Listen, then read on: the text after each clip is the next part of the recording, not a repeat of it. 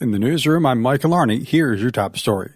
The co-leader of the plot to kidnap Governor Whitmer has been sentenced to 16 years in prison. 39-year-old Adam Fox was in federal court in Grand Rapids yesterday, 4 months after he and 44-year-old Barry Croft Jr. of Delaware were convicted of conspiracy charges in their second trial. Former federal prosecutor Matthew Schneider says he doesn't think the sentence is long enough. 16 years isn't even in the same ballpark. This is an extremely serious crime and one that is very, very rare.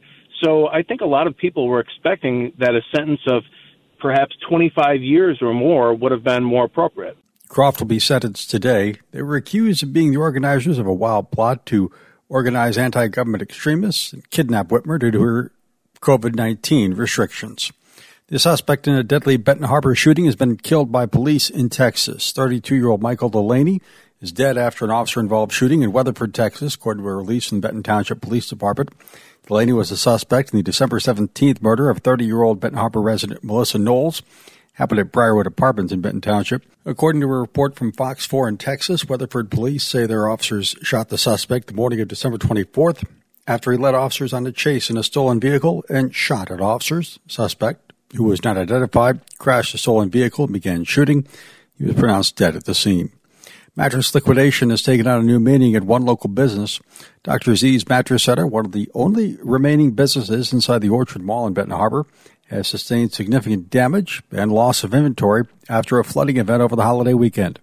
Owner Norbert Zimper says a burst water pipe caused standing water throughout the mall. It's now closed to the public. He estimates at least $30,000 in damages with the potential for all of his product to be unusable. And all my floor samples may also not be usable anymore because of all the mildewy, musty smell in here and the wetness.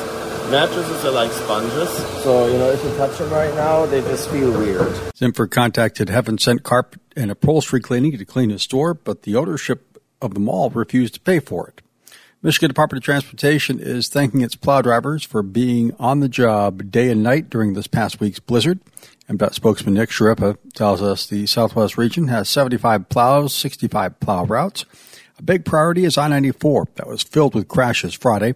MDOT considered closing it completely in Berrien and Van Buren counties. It's a very serious decision to make, obviously, when you're closing a stretch of interstate that carries 60, 70, 80,000 vehicles a day. We wanted to be sure we're making the right call, but there were so many crashes on Friday that we and the state police were telling people just to stay off I-94 through Berrien and Van Buren County if they can avoid it. Shrippa says in frigid temperatures like those brought by the storm, salt was only used on the road in a few places because anything that melted would just freeze again. Therefore, they only used salt where another plow would come through a few minutes later. Shrippa says the job of plowing the highway was made more difficult due to the high number of crashes Friday that resulted in plows losing access to certain stretches of the road.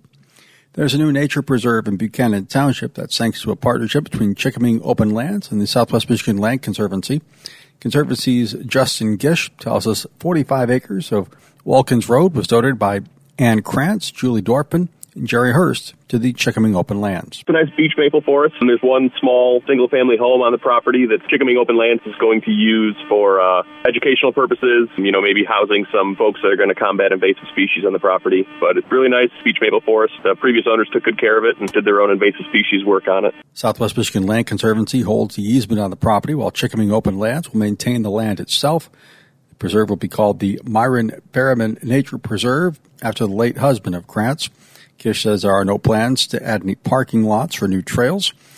Hurst says property owners fell in love with the land 36 years ago and long knew that we did not want this precious piece of land to be compromised when the time came that we would not be able to maintain it or address invasive species in the forest as we aged.